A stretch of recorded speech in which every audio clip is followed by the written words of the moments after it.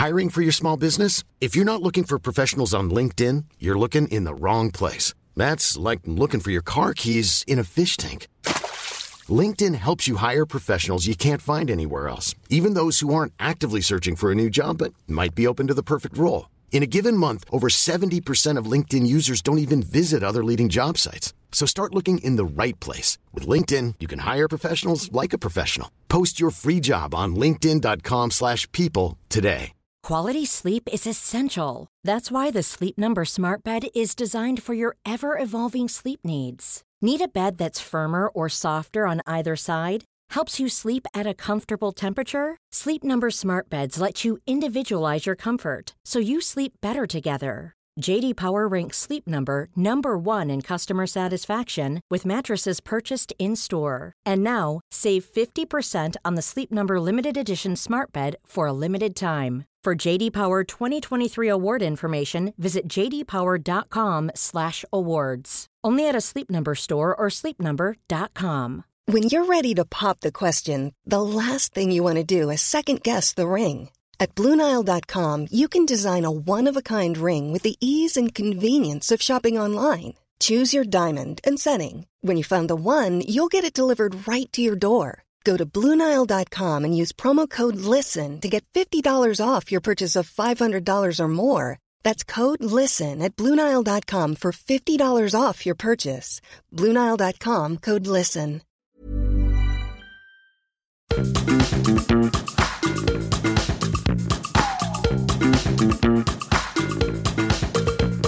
This is Reasons to be Cheerful with Ed Miliband and Jeff Lloyd. Hello. Hello. I notice you're conspicuously not saying Happy New Year. That's because we've already done a New Year episode. But we recorded it before Christmas. I know, we fessed up to that. I think by January the 9th, which is when this podcast goes out, people have sort of... Do you have a cut-off? Do you have a cut-off for saying it? Mine is Midsummer. Is that right? Yeah. Do you remember when we had checkbooks and you used to always put the previous year on the day? Yes. We don't have checkbooks really anymore, do we? No, sadly not. I used to like a checkbook. I'll tell you what I never understood. Yeah. Remember Blankety Blank? Yes, checkbook and pen. One of the prizes was a checkbook and pen. Yes. So was there then a bank of Blankety Blank that checkbook would enable you to write checks from? I haven't considered this. If anybody's listening who, maybe you or more likely somebody of you... The previous generation was a contestant on Blankety Blank. I'd love to know more about what those just sort of talking of game shows, you know, I think I did let this slip to you before Christmas, but I discovered about my esteemed Shadow Energy Minister, Alan Whitehead, that he was a contestant in the 1960s on Crackerjack. Crackerjack! Yeah, and he was extreme. I mean, Alan is a very serious guy who knows so much about the energy system.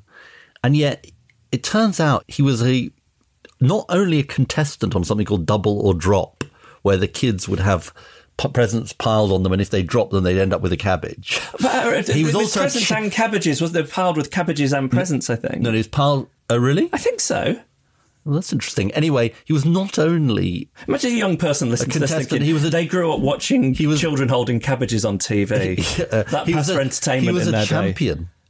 Wow. He was like a champion. I think he might even have been a champion of champions. You know they do head-to-head debates in the run-up to elections. He should challenge whoever his opposite number is to a head-to-head game of double or drop the cabbage. I think he'd win.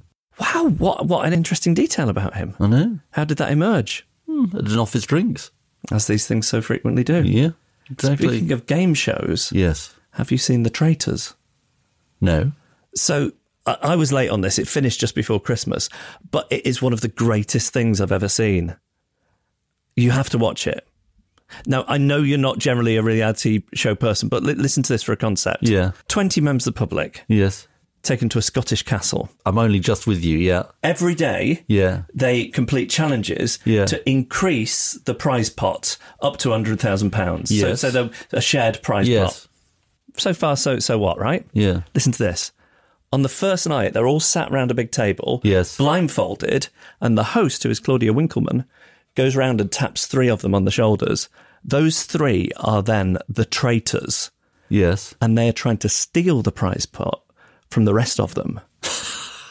It's amazing. I do, but how do they steal it? So every day from then on, the traitors get to murder, quote unquote, one person. Yeah, so this is like a kind of kids game, isn't it? And then the others, each night, all gather around the table and have to discuss who they think their traitors are. Well, it's not the others, all of them do. Yeah, all of them. Yeah. So the ones who are traitors are there pretending and what's the victory constitute? Well, I think the traitors get to steal the prize pot for themselves. I'm only on episode 10. But presumably they have to get... all the people have to be got rid of. Yes. And they're only allowed to I think maybe you end up with 3 people, so it's 3 people splitting this prize fund. Oh, I see. Yeah, it's so good. It's the most psychologically interesting thing I've seen on TV in years. Why didn't they ask you to be the host? Because I have no profile, no experience in hosting a game show. I'm not particularly televisual, this face. I don't know if it's one that people would enjoy seeing as much as Claudia Winkleman. No, I think you'd be good. If they do, I don't know, like making money for charity, some kind of celebrity version. I know you tend to turn these things down, but you'd be great at it, at either sniffing out a traitor, or I think we'd all love to see you, because you're Mr. Nice Guy, we'd all love to see you as a traitor as well. Do you think you're thinking there's going to be sort of celebrity traitor? It's inevitable. Honestly, I think Matt Hancock is already there. You'd be able to use it as an opportunity to talk about GB Energy in the same way as Matt Hancock only did I'm a Celebrity to talk about his issues that he champions. I think. Oh, it's so good. Right. It's really good. Well, you are sort of slightly selling it on me. Honestly, I'm not going to watch it, but you're slightly selling it on me. When have I ever given you a Duff TV recommendation? I mean, you didn't really take to The Masked Singer, but we didn't really take to Bad Sisters in the end. You've become very squeamish in your old age, haven't you? Yeah, I think so. There's quite a lot ruled out. Law, politics, sort of murders. I suppose treachery and backstabbing isn't the thing you want to watch. I mean, I think bring back... I only thought Bad Sisters was okay, by the way. Cracker Jack! Right, shall we talk about what we're talking about this week? Yes. This week, we're looking at our education system. And... why we shouldn't necessarily be thinking of it as a one-size-fits-all model. We are going to be talking to 3 people who are incredibly passionate about changing the system so that more children and young people can reach their potential. We're going to be speaking to Dr. James Mannion, who is a fellow podcaster and a former science teacher. And I'm quite starstruck about this because I love her Twitter account and her blogs. Clinical psychologist Dr. Naomi Fisher. And then finally... we're off to your turf, Doncaster. Yeah, Andy Sprakes, who is a really inspiring head teacher. Yeah, co-founder of the city's most oversubscribed school, and it's a school that does things slightly differently, and we'll find out more about that. Oh, and then as a bonus, actually, this will be interesting to our listeners because we're going to be speaking to Suzanne Hayward, who is going to be telling us about an exciting opportunity. If you have ever harboured your own Jeffocracy fantasies, if you've thought, I've got an idea, then Suzanne has something to tell you about. And a big prize at the end of it.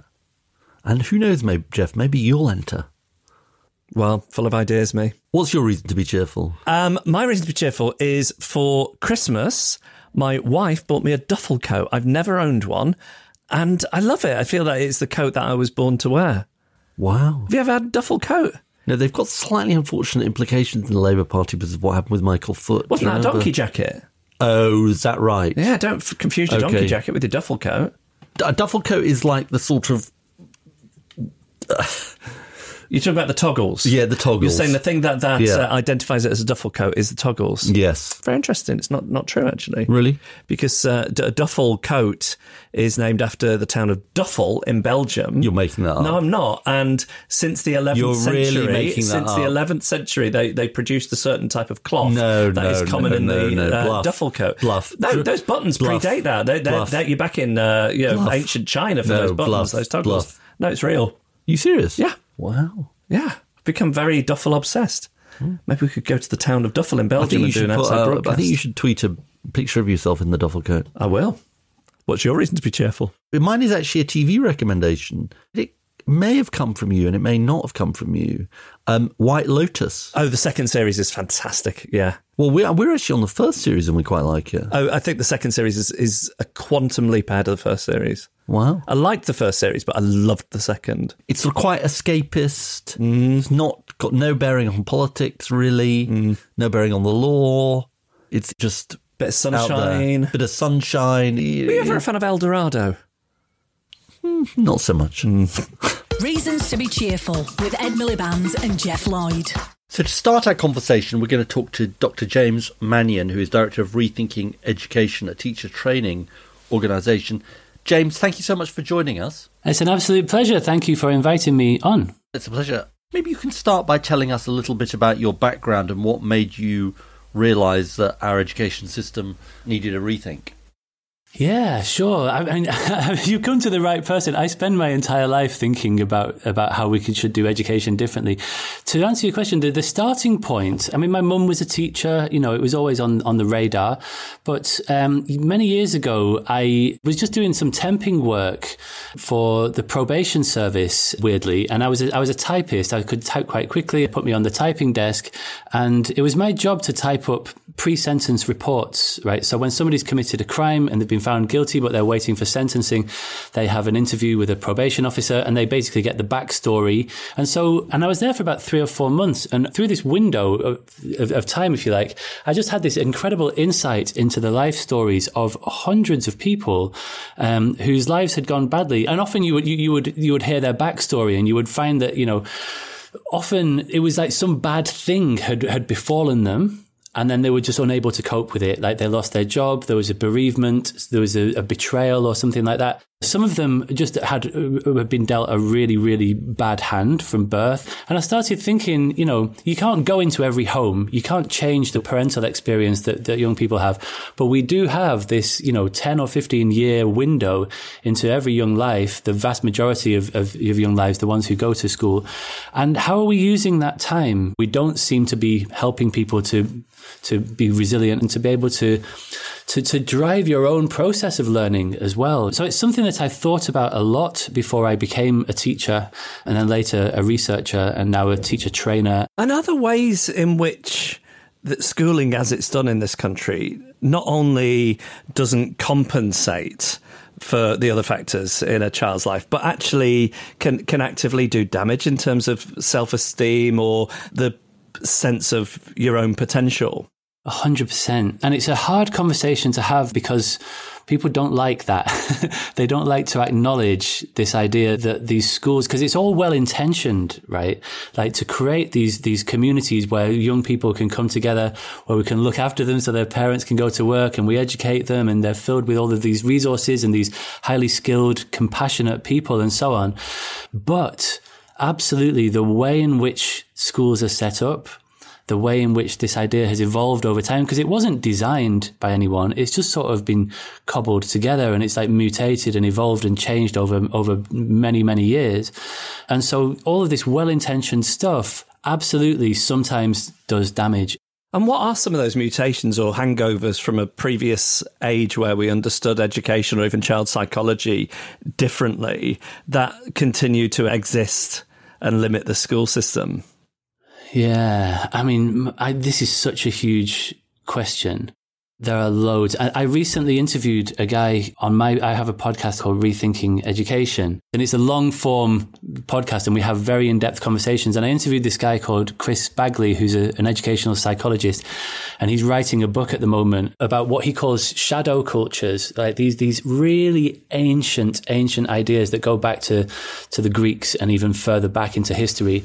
And he identifies three big things that are sort of like hangovers that we struggle with. One is the idea of the order of three, right? The idea that people fall into a hierarchy of three, like the kings, the sort of the workers and the peasants, say, or whatever. And this idea we see replicated endlessly throughout history, the three school systems, and then we moved to a comprehensive system, and then it sort of got internalized into top, middle, and bottom sets. We see it in the class system. So that's a very, very deep-rooted idea, which isn't backed by science or data. The second one that he talked about was the Tower of Right knowledge, this idea that some types of knowledge are more valuable than others. And we saw this week with Rishi Sunak's rather ludicrous pronouncement that every child is going to be essentially forced to study maths until the age of 18. The third one is what he describes as the myth of the heroic individual, right? The idea that we are better when we're in competition with other people. And if you think about the school system, and especially the assessment system, it's just a dog-eat-dog competition for essentially what's a finite number of grades. And 1/3 of kids fail their GCSEs, 1/3 of kids leave school essentially branded a failure because they didn't pass either maths or English or both. It's one of those things that has come from a good place, that of course we want kids to be literate and numerate, and we want to have standards, and so we impose these sort of past boundaries, and we want to incentivize schools to do everything that they can to get those kids over the line. But that system also means that 1 in 3, around 32% or something, fail. It doesn't have to be that way. We don't have to have a system that fails 1/3 of kids every year by design. Your critique sounds pretty comprehensive, but I was wondering the extent to which there are sort of points of entry into the system to make it better. Yeah, absolutely. I want to be clear that the nature of rethinking education is one of criticality. We're criticizing the way that things are done.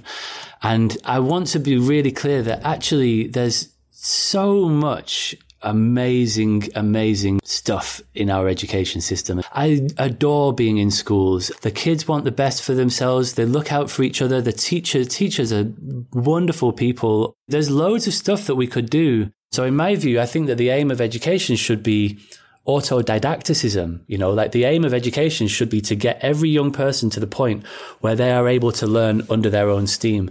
And James, what you said you were in school this morning. What's the kind of thing you're teaching or training teachers to do? There's 3 big ideas that really come under this umbrella of self-regulated learning. One of them is something called metacognition. It's often described as thinking about thinking. When you're asking kids to translate a piece of text or to do some equations or whatever, they articulate their thoughts as they're doing it, and they listen to one another doing it. The second one is self-regulation. Self-regulation is about monitoring and controlling your feelings. Often a kid arrives in a lesson and their nervous system is dysregulated. They're not able to access their frontal lobes because they're jangled. And so self-regulation is about checking in with how you're feeling and then taking some sort of action to get into the zone. That's what I've been doing with this whole 200 teachers in this school this morning, doing breathing techniques, noticing, if you're catastrophizing, there's reframing exercises that you can do to get yourself into a more positive mindset. And lastly, with regard to self-regulated learning, more focusing on learning itself. One thing is a weekly review where you look back at the week and you go, okay, what did we learn last week? What did you find easy? I want to go on James's course. I know. I was listening to that and I was thinking me and Ed need to learn how to do that. I know.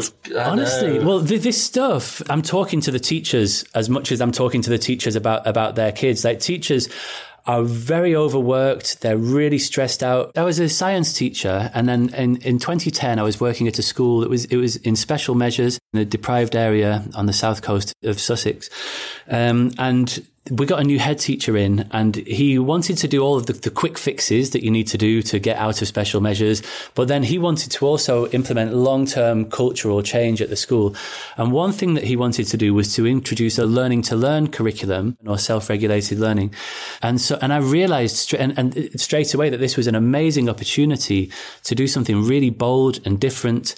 And I wanted to capture it in the most robust way possible. And so I did a PhD, which was an 8-year study, because we followed 4 cohorts of children from year 7 through to year 11 through to GCSE. There was 1 control cohort and 3 learning to learn cohorts. And so this took the form of a taught curriculum with the whole of year 7 in the first year for 5 lessons a week, 20% of the curriculum time, to just teach them how to learn, to do project-based learning. We had them doing philosophy. We had them doing lots of speaking and listening, lots of journaling, and lots of reflecting on learning, because that's essentially how you do it. And then it expanded into years 8 and 9. And so over 3 years, those young people took part in over 400 lessons. What was the outcome of the academic exercise? Unbelievable. Those kids went on to achieve the best set of results that school had ever seen by a country mile. And in particular, it was especially beneficial for disadvantaged kids. So the disadvantage gap closed from the bottom up almost completely. What if you were Secretary of State for Education in a fantasy utopia? What would be the first thing you would do to take this further? Yeah, that's such a good question. Thank you. And I'm hoping that it's so when I'm the Secretary of State rather than if. So the major problems that we face, right? Attendance is a huge issue. There's a million persistent absentees in this country. That's about 1 in 9 kids is a persistent absentee. And when you're a persistent absentee, like, it's not fun. Like, you get loads of letters home. There's loads of aggro in the household. Parents get fined. They get threatened with custodial sentences. And 1 in 9 kids are choosing that strife over like being in school. So, and that tells us something very important, I think, about their lived experience of school. Mental health, the statistics are just so upsetting and alarming. The statistics around mental health, 1 in 6 kids have a probable mental health disorder. That's huge. Teacher recruitment and retention is just not in good shape at all. But I think that the mother of all problems, to answer your question, is the fact that education policy is so closely tied to the electoral cycle. I think we need to decouple education policy from the electoral cycle. And I think that you could do that by setting up some sort of a cross-party group, something that operates a bit like a select committee. And one way that you do that is to use a vertical slice team. You take a cross-section. So within a school, instead of having the senior leaders make all of the decisions, we have a senior leader on this team, but also a middle leader, an early career teacher. So you're looking at it through fresh eyes, the SENCO, the special needs coordinator, teaching assistants. You sort of unleash all of this latent potential and enthusiasm and like problem solving capacity for people to make smart decisions at the point of need. But I'm very aware that I'm speaking, to Ed Miliband here, who knows a thing or two about how these things work. Well, we're big fans. And Jeff Lloyd, actually. I mean, he knows a lot more. Ed, do you not think this is like deliberative democracy, but in an education setting? I mean, we're big fans of decentralising power and letting people make smart, informed decisions. Is a great way forward. It's like people at all levels of a system working in harmony toward a common goal. Dr. James Mannion from Rethinking Education, thank you so much. Thank you both so much. It's been an absolute delight to meet you both. I look forward to hearing the rest of the episode. Well, I'm very excited to say that with us now is clinical psychologist Dr. Naomi Fisher. Hello. Hello. It's nice to be here. Well, it's nice for me because I'm such a fan of your Twitter account and of your blogs, and I'm not the only one. What do you think that says that writing about this stuff has gained such a following? It does feel really interesting to me that there seem to be so many people interested in what I'm saying. And I think part of it is that I'm kind of providing a voice for parents who feel that their experiences of the school system and their young people's experience of the school system haven't really been reflected in what people talk about. It's resonated with so many people, which, I think is really sad. I think it is a sad indictment of what's going on in our education system at the moment and how many people feel there really needs to be change. And it makes sense, everybody's experienced their education system and has their own views of what that was for them. Maybe we can start by just talking about your view of the purpose of it. I mean, is it about preparing children for the quote unquote real world, getting a job, or something else entirely? Where is the focus currently and where do you think it should be? So I think the focus of our education system at the present is generally focused towards exam results. I think that children are told very early on that they need to get good exam results. That's going to be the ticket to their future. And there's a lot of pushing from ever earlier, really, to get them performing in tests. And there's a kind of way of thinking about learning, which is very dominant at the moment, which is basically that it's about remembering lots of things, remembering lots of facts. And there's a whole sort of field of cognitive science devoted to how to get people to remember more stuff. And I think, there's nothing wrong with that cognitive science. There's a good evidence base for it, but I don't think it's the same as education. I think that we should be thinking about how children grow, how they develop, how they learn in a much, much wider way than that. If the emphasis is on that remembering facts and lists of kings and queens or being able to regurgitate stuff in an essay or in an exam, what does a better version look like? Well, if you look at how young children learn, then they learn in a really interactive process with the world. So in fact, the strange thing is we know this in early years. So if you go to a good early years setting, you'll see lots of different opportunities for children to do different things. You'll see adults interacting with children in a very kind of collaborative way. And you'll also see lots of opportunities for children to follow their interests and to practice things like making choices, to practice problem solving, to be seen very much as an active partner in their learning. Then what happens as they go through school is they become more and more passive. So what we're doing to them as they get older becomes much more, this is what you need to know. We're going to tell it to you. Your job is to remember it and to regurgitate it later on. I don't think that has to happen. I think we could retain this kind of spirit that we have in early years of let's help young people learn how to learn. Let's help them learn how to make decisions. Let's help them follow their interests, which would require us to trust children much more than we do currently. I think right now we've got this system where we bring them in at about 5 or 6 and we say, right, they are these very free young beings who like to explore the world. They like to be active. And what we really want to do is get them into a desk and sit them down and teach them phonics or maths, because that's what they should be doing at this stage. And that's pretty arbitrary. In this country, we do this at age 4 or 5. In other countries, they do it at age 7 or 8.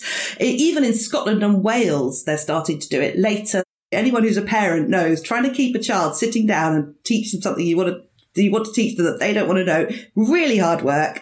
And teachers spend a lot of their time on that, trying to get those children doing these things that actually aren't really developmentally appropriate.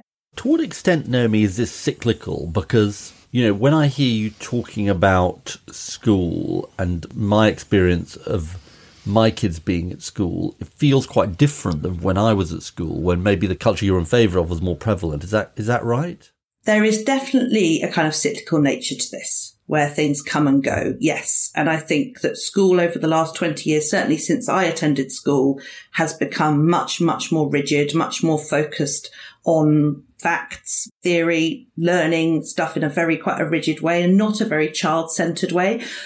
I do think that it can be a bit too polarized, and it's very easy to see on social media. We start to talk about progressive versus traditional, and it's all about these fights. I don't think that's a very helpful way of thinking about it, because for me, part of what's really important is, are we trying to empower children to grow up making choices for themselves, to grow up seeing themselves as active learners, as people who make active decisions about their life? And part of it that I see in your writing is about finding a child's passion and then going with them into as they explore that, and they will learn, and that will be an education in and of itself.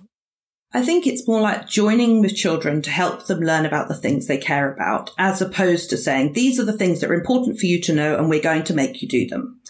And I think actually, if we look at the developmental literature on how children learn, children are drawn to be part of society. They're drawn to learn the things that are useful for them.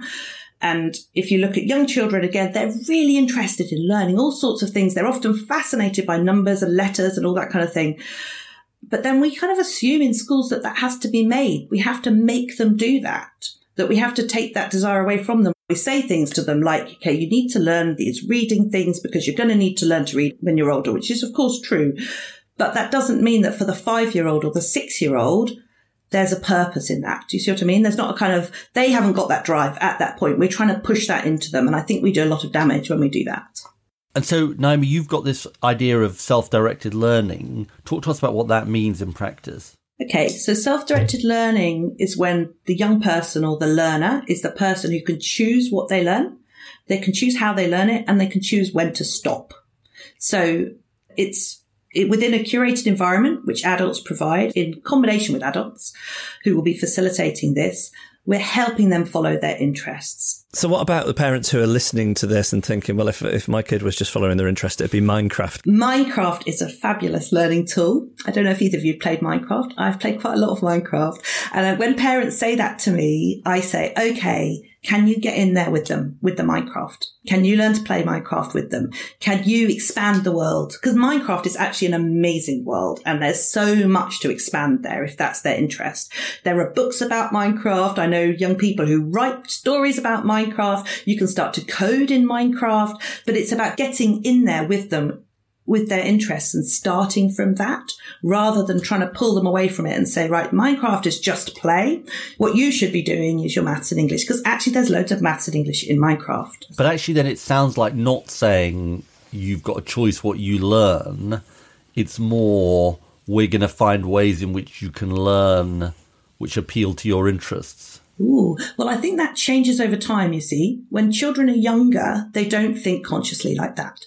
Young children are unlikely to be thinking, I want to learn about this, I'm going to go and do it. Young children, they're just in a way where they're thinking, I'm interested in this, so that's what I'm going to do it. English and maths are really useful, and they're around us in the world everywhere. Yeah. And that we can help young people see that, and they will want to learn English and maths. So it's kind of finding the purpose. And often for them, the purpose might be Minecraft at that point in their lives. What extent, Naomi, is your critique about the age of kids at which this kind of imparting of knowledge is undertaken, and to what extent is it a sort of more general critique of the system? It's both. I think the damage we do really early on is quite profound, and I think there's a really strong developmental literature which shows that young children don't learn best when put in desks and told what they need to learn. But I also think that our whole system is based on an idea of competition. We know that only 70% of them are actually going to get those passing grades because that's how the GCSE system is set up. So what are we doing for these young people? They're set up to divide children into groups. And I think that's the wrong way, actually. But the trouble is, I guess, then employers and further and higher education, they are wed to this idea of the metric. Absolutely, yeah. As well. And the parents, even if they don't think it's a great way of educating children, feel that they have to engage with that to give their kids a good chance in life. So how does change happen? Well, I don't think we need GCSEs at 16 for a start. There are many countries that don't have a national exam at 16. I just spent a couple of years in France. They don't have a national exam at 16. Their national exams are 18 and 19, and they're about university entrance. I was really interested to see that it seemed to mean that we gave young people a lot more time to grow. I would like to see it more like a kind of qualifying exam. So it'd be like, okay, like the driving test. Okay. So I failed my driving test 3 times. Nobody tells me regularly that means that I'm a bad driver for life. I just thought it was a bit annoying because I'd have to pay for another driving test. I would like to see the kind of end of school exams more like that. So you could be like, okay, I'm at the stage where I'm ready to take my driving test out. I'm going to take it. If I fail it, I'll do it again next year. It's not the end of the world. And it's a kind of marker that you've got a particular level of literacy and numeracy rather than this giant competition, which we have at the moment at 16. When so much of what you say sounds like a no-brainer, why doesn't it happen? Well, I think one of the best things we learn at school is that school is really necessary and it has to be how it was done to me. Most of us spend 13 years at school, and that's where we learn that school is entirely necessary as it is. It's a schooling process. But I also think we've got this system at the moment where we focus very narrowly. When we talk about what works in education, generally they mean what works in terms of test results. And one of the things that brought me into this area, because I'm a clinical psychologist, I'm not an educational psychologist, that means that I work in mental health. And what brought me into this area really was meeting lots and lots of children who were very unhappy and who were telling me about how school made them feel. And my role was to write reports and to try and kind of help them get on with it, and to write reports writing back to schools saying, this is what they find difficult.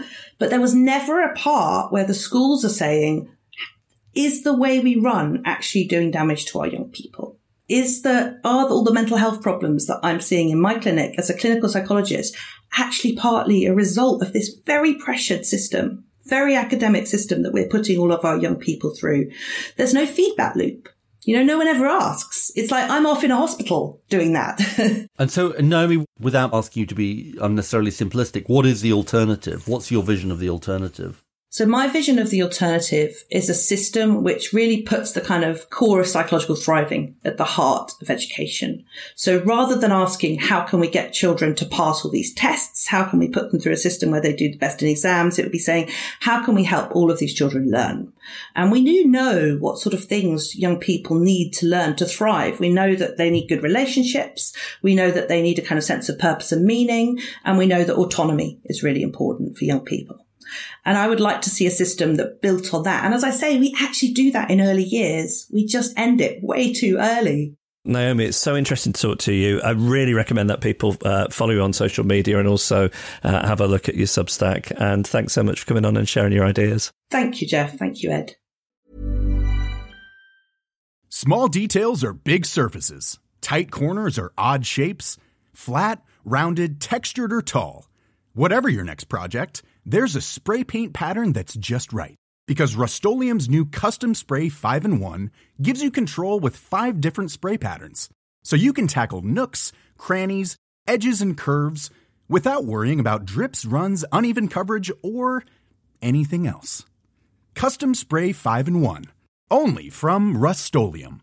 It's that time of the year. Your vacation is coming up. You can already hear the beach waves, feel the warm breeze, relax, and think about work. You really, really want it all to work out while you're away. Monday.com gives you and the team that peace of mind. When all work is on one platform and everyone's in sync, things just flow. Wherever you are, tap the banner to go to Monday.com.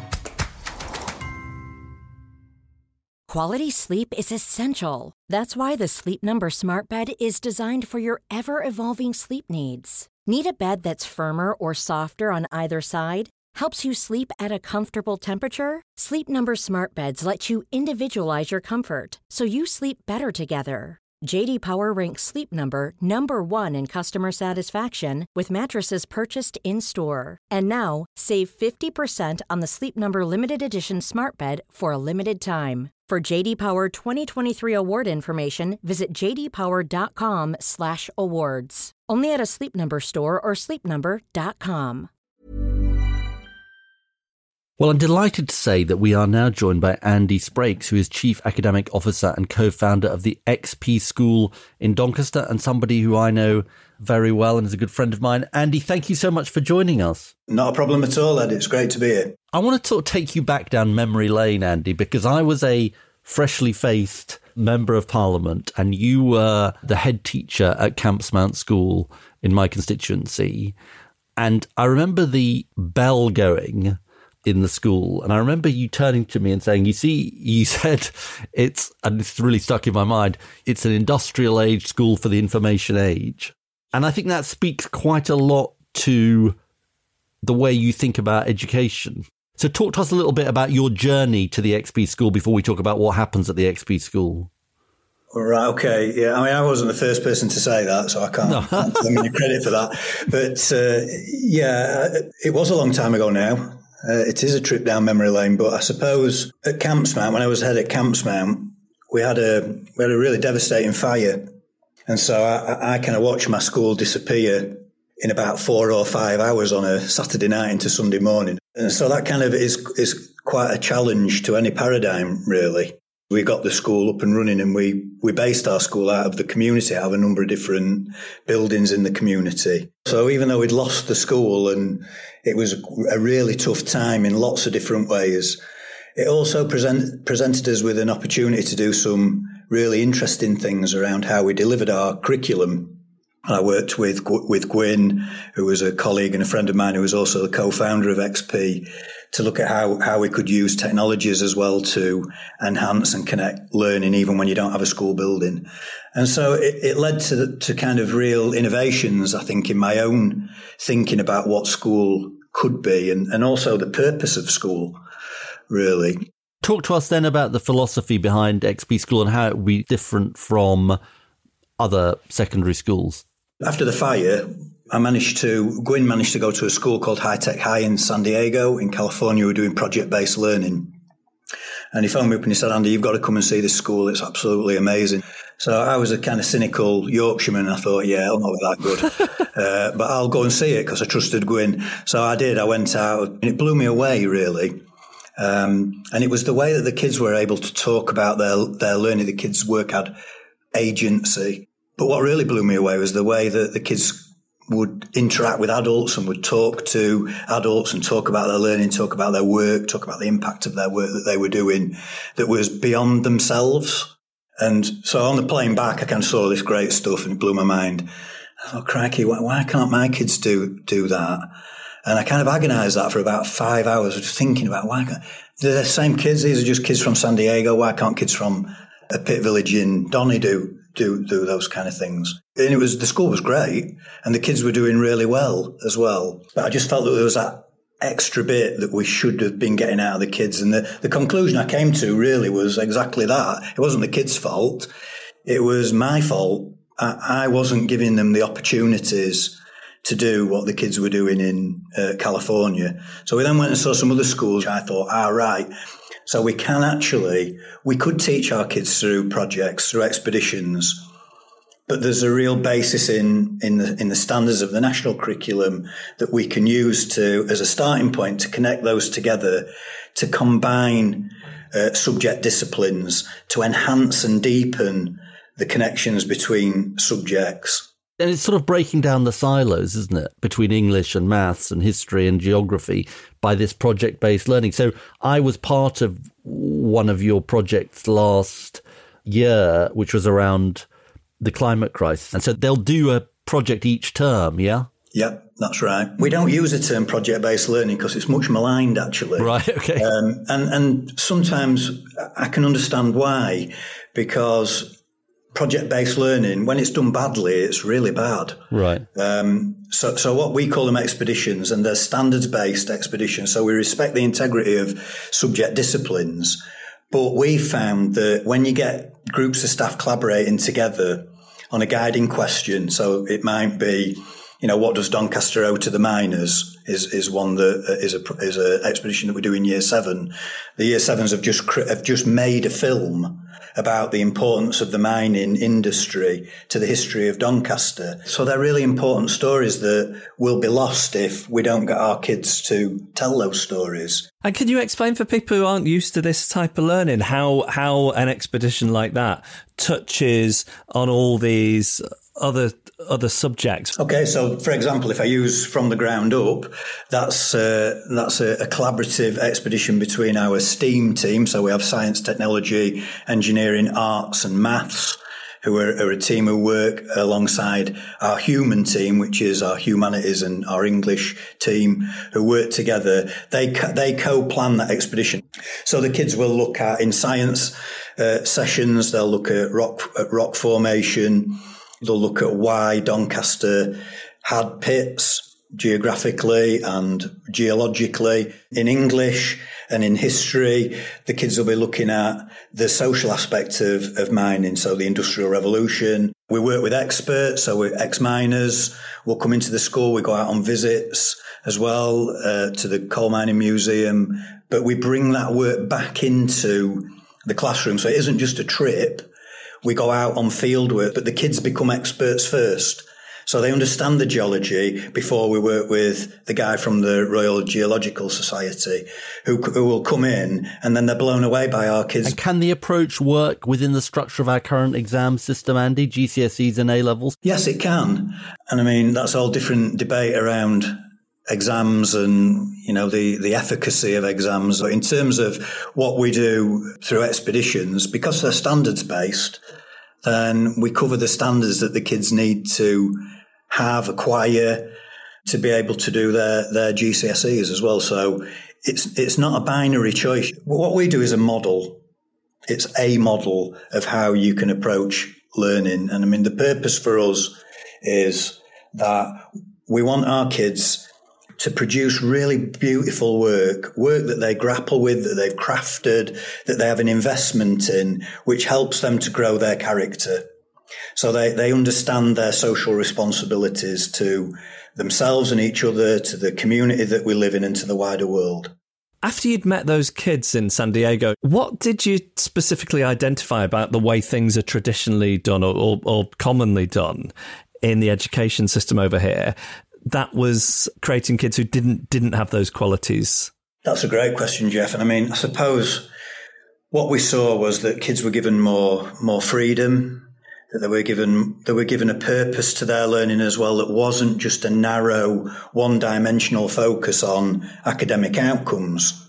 That education was viewed there as being bigger than that, as being bigger than yourself. It's about others, and that's where the concept of crew comes from. I think you should explain what crew is So crew that's pretty much where we base our culture, really. So we have every day for 45 minutes, we have groups of 12 or 13 students who are in a crew, and we look at things like our habits of work and learning. We talk about those. We look at academic progress. We talk about service, and that can range from tidying our local environment to visiting the elderly in homes, to support the work that our amazing carers are doing in our social care system. We go out on an outward bound at the start of year 7 and we answer the question, what is crew? And the kids come back with, it's about showing courage, it's about showing respect, showing integrity, being compassionate towards others, showing craftsmanship and quality. And they're our character traits. And we live and breathe those. And the kids, they go to Aberdyfi or they go to Ullswater, and it's the first time they're away from home, very many of them. They've sometimes not met each other because they're in year 7 and they're in their crew, and they spend a night in the wilderness and then they climb a mountain together, and they all do it together. If everybody has to get to the top of that mountain. And that's where the kids understand the concept of crew, and they get it straight away. They understand social equity. So adults struggle. Kids don't. Kids absolutely get it. And they say, but we've all got to get to the top. So I'll carry your bag because I know you're struggling. And then what we do is we bring that back into the school, and it becomes the metaphor is we've all got to get to the top of the mountain. It's no point if I get 9 9s at GCSE, that's not as valuable if everybody else fails, because we're part of something bigger than ourselves. So it's about equity for us. Whenever I talk to you, I find myself incredibly inspired, and I'm sure our listeners will be inspired too. And I can see from Jeff that he's inspired. Well, I know Jeff well enough to know when he's inspired. What I love about it is, like, often on this podcast, we're looking at ideas, and they're sort of like, oh, if we lived in a utopia, this would be the way you do it. Whereas the fact that you're doing this in the existing system, which is difficult for schools, the fact that it can be done and it is happening is exciting. I think. Yeah, no, honestly, whenever I talk to Andy, I sort of feel this. Let me ask you a difficult question, though. What's the biggest challenge of your way of doing things, or are there people you lose along the way? Because it sounds a bit too good to be true. Yeah, I understand that. Well, again, it's like I said at the start, this is a model. I'm not sat here saying that everybody should run a school like XP. No. You don't have more resources than other schools, do you? No, well, we're just funded exactly the same. And you're relatively small school. We're deliberately sized, yeah. We've got 250 kids at XP and 250 kids at XP, so we have 50 kids in a year group, which lots of people say is that, well, small schools are unaffordable. We've got a surplus. We're absolutely fine. So, I mean, I suppose in terms of what the challenges are, I suppose sometimes it's because we have a system that is so heavily focused on academic outcomes, often other outcomes are missed. Yeah. So for example, in our secondary schools, we've had one permanent exclusion in 7-8 years now. That's very, very low. I mean, that one was a disaster. But we don't have high levels of exclusion because we work with our kids restoratively. We get them to understand when they make mistakes. Now, I'm not saying that always works. Sometimes it doesn't, but most of the time it does, and that's borne out by our figures. It's about the purpose of education for me. I keep coming back to that. What do we want education to be? And what do we want our kids to be? My daughter comes to the school, as do Gwyn's kids. We built the school because we want a school like this for our kids. So I don't want to convince anybody about what we're doing. I believe in what we're doing. But like I say, there are lots of other ways that you can climb the mountain. But we want to do it together. We want to do it as crew. And we want our kids to, like I say, affect positive social change. Because that's the only way we're going to avoid terrible things in the world, right? Isn't it? And I know that's a bold thing to say. But if we don't do it in school, where else can we do it? Not for the first time in my life. I think I love Andy Sprake's. I want to go back to school and I want to go to the XP school. I know. I think that's what a lot of... I think you that's might change your mind, when you get here. It's I don't think you'd survive the Outward Bound course. I certainly wouldn't. Listen, Andy, I could listen to you all day. It's been an absolute pleasure to have you on. Thanks so much.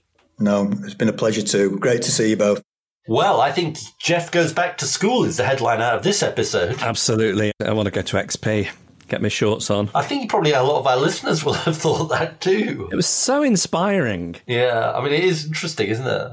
It just sounds like fun. It's quite infectious, isn't it? Yeah, absolutely. And I think about how perhaps the conversation about education, there's a swinging of the pendulum which goes between we are sending kids to school to create good employees, good economically productive members of society. And then there's the more progressive, we're making good citizens, we're making people who get on with each other, problem solve, live alongside. And there seems to be like this eternal struggle between those two things. But what strikes me is actually the current setup doesn't do either very well. It teaches people how to pass GCSEs, and then once they're spewed out of the school system, then they have to figure out how to navigate the world of work and society. It's not equipping us with the right things, whichever side of that spectrum you sit on. I should say, by the way, that there's a longer film for people to watch about the XP School. My best friend of mine called Madeline Holt, which we're providing in the show notes. I think you are right. I think, I go back to that thing that Andy said to me all those years ago about industrial age and information age, and it sort of feels like, we still do have a very industrial age school system, and there are lots of brilliant teachers, and we should say this, and James was quite keen to emphasize this. There are lots of brilliant teachers and head teachers who are trying to navigate through that system. But I think it feels like they're navigating despite the system, sort of almost in opposition to the system, rather than backed by the system. But the encouraging thing is, we picked 3 guests, I think there are lots more who are thinking in a similar way, and that, I think, is encouraging. Send us your ideas or suggest a guest for a future episode. Email reasons@cheerfulpodcast.com. Find us on Facebook or tweet @cheerfulpodcast. Well, I'm delighted to say that we're now joined by Suzanne Hayward, who is chair of the Hayward Foundation, to tell us a bit more about the Hayward Prize. Suzanne, thank you so much for joining us. Thank you very much, Ed. I'm delighted to be here. Just for our listeners who don't know, if you don't mind, tell us a little bit, if you would, about your late husband, Jeremy, and what led to the setting up of the Hayward Foundation, of which you're the chair, and the Hayward Prize. Yeah, no, absolutely. So Jeremy was Cabinet Secretary in the UK for a number of years, and he sadly passed away in 2018. And one of the things that he was very, very passionate about was innovation in public policy. And he was known for bringing innovative new ideas into Whitehall. So after he passed away, I founded the Hayward Foundation. And the idea is to try and create new public policy ideas that we can feed into government, feed into opposition. We're politically neutral, to try and make the UK a better place. And the point of the Hayward Prize is it's an open competition. Anyone can enter with a great new idea for public policy in the UK. We've got a top prize of £25,000 for the best idea. And this is the second time we've run it. And the winning idea from last time has actually been implemented by the government. So it does seem to work as a process to get new ideas into government. What was the idea?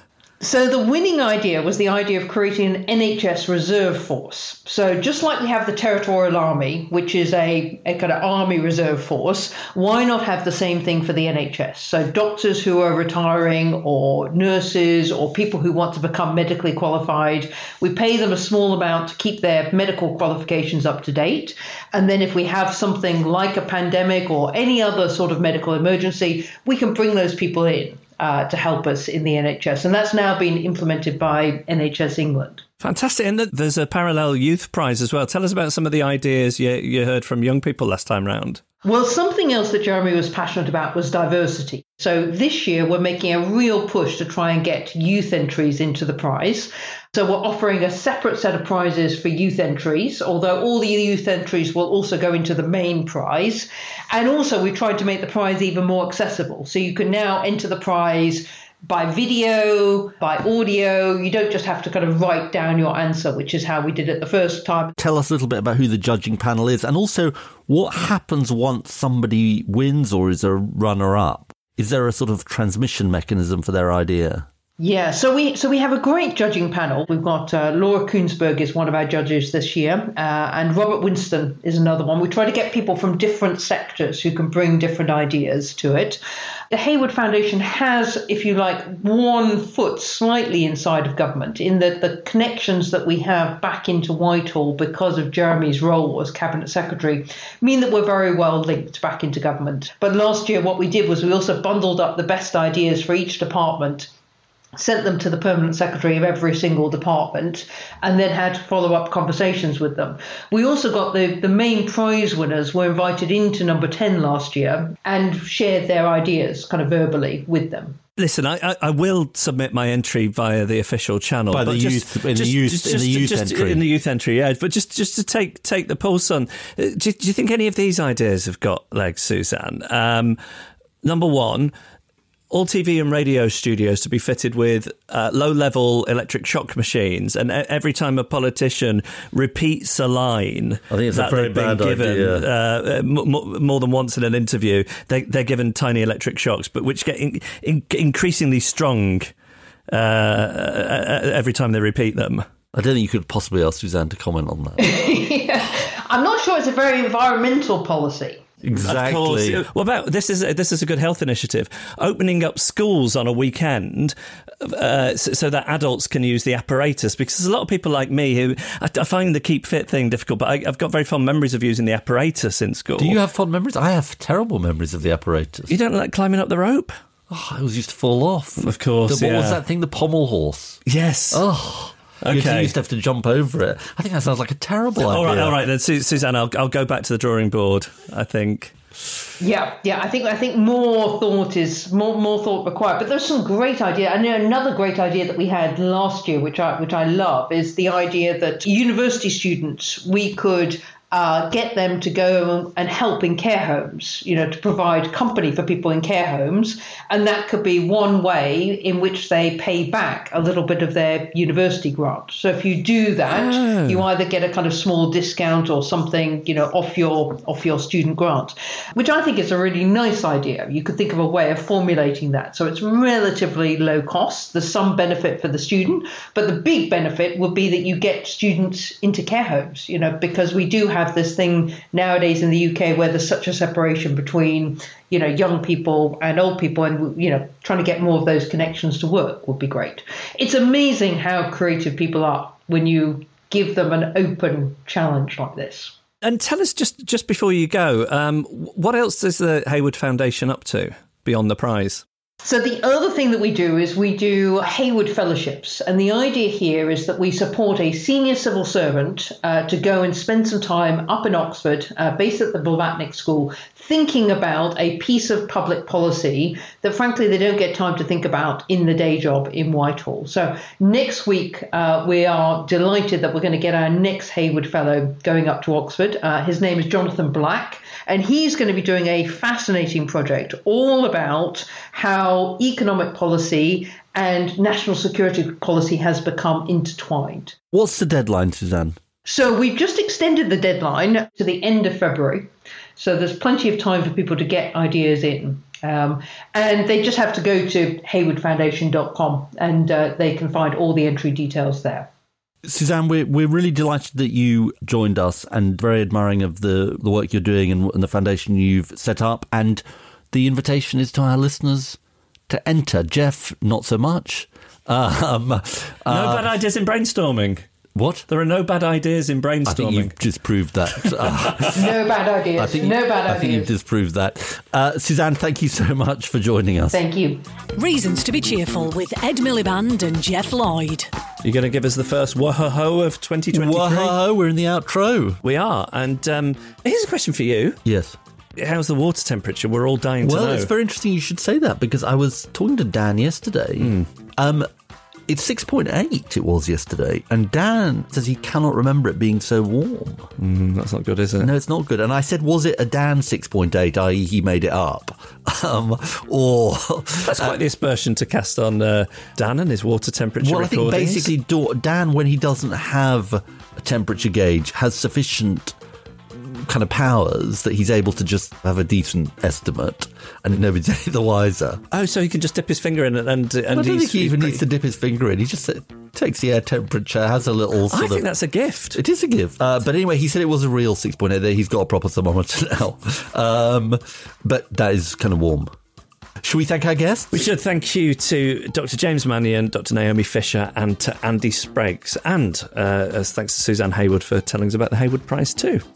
Absolutely. Emma Corsham is our audio producer. Thank you to Emma, as ever, for getting this all polished and sounding lovely. Our content producer, who is the wind beneath our wings, is Rachel Barmer, supported by Joe Kenyon at Goldfish. Gail Lofthouse is our announcer. Ed Seed composed the music. James Deacon made our idents, and our artwork was designed by Henry Cull. He's been Ed Miliband. He's been Jeff Lloyd. And these have been Reasons to be Cheerful.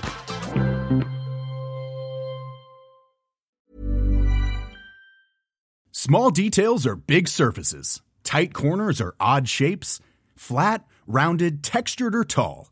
Whatever your next project, there's a spray paint pattern that's just right. Because Rust-Oleum's new Custom Spray 5-in-1 gives you control with 5 different spray patterns. So you can tackle nooks, crannies, edges, and curves without worrying about drips, runs, uneven coverage, or anything else.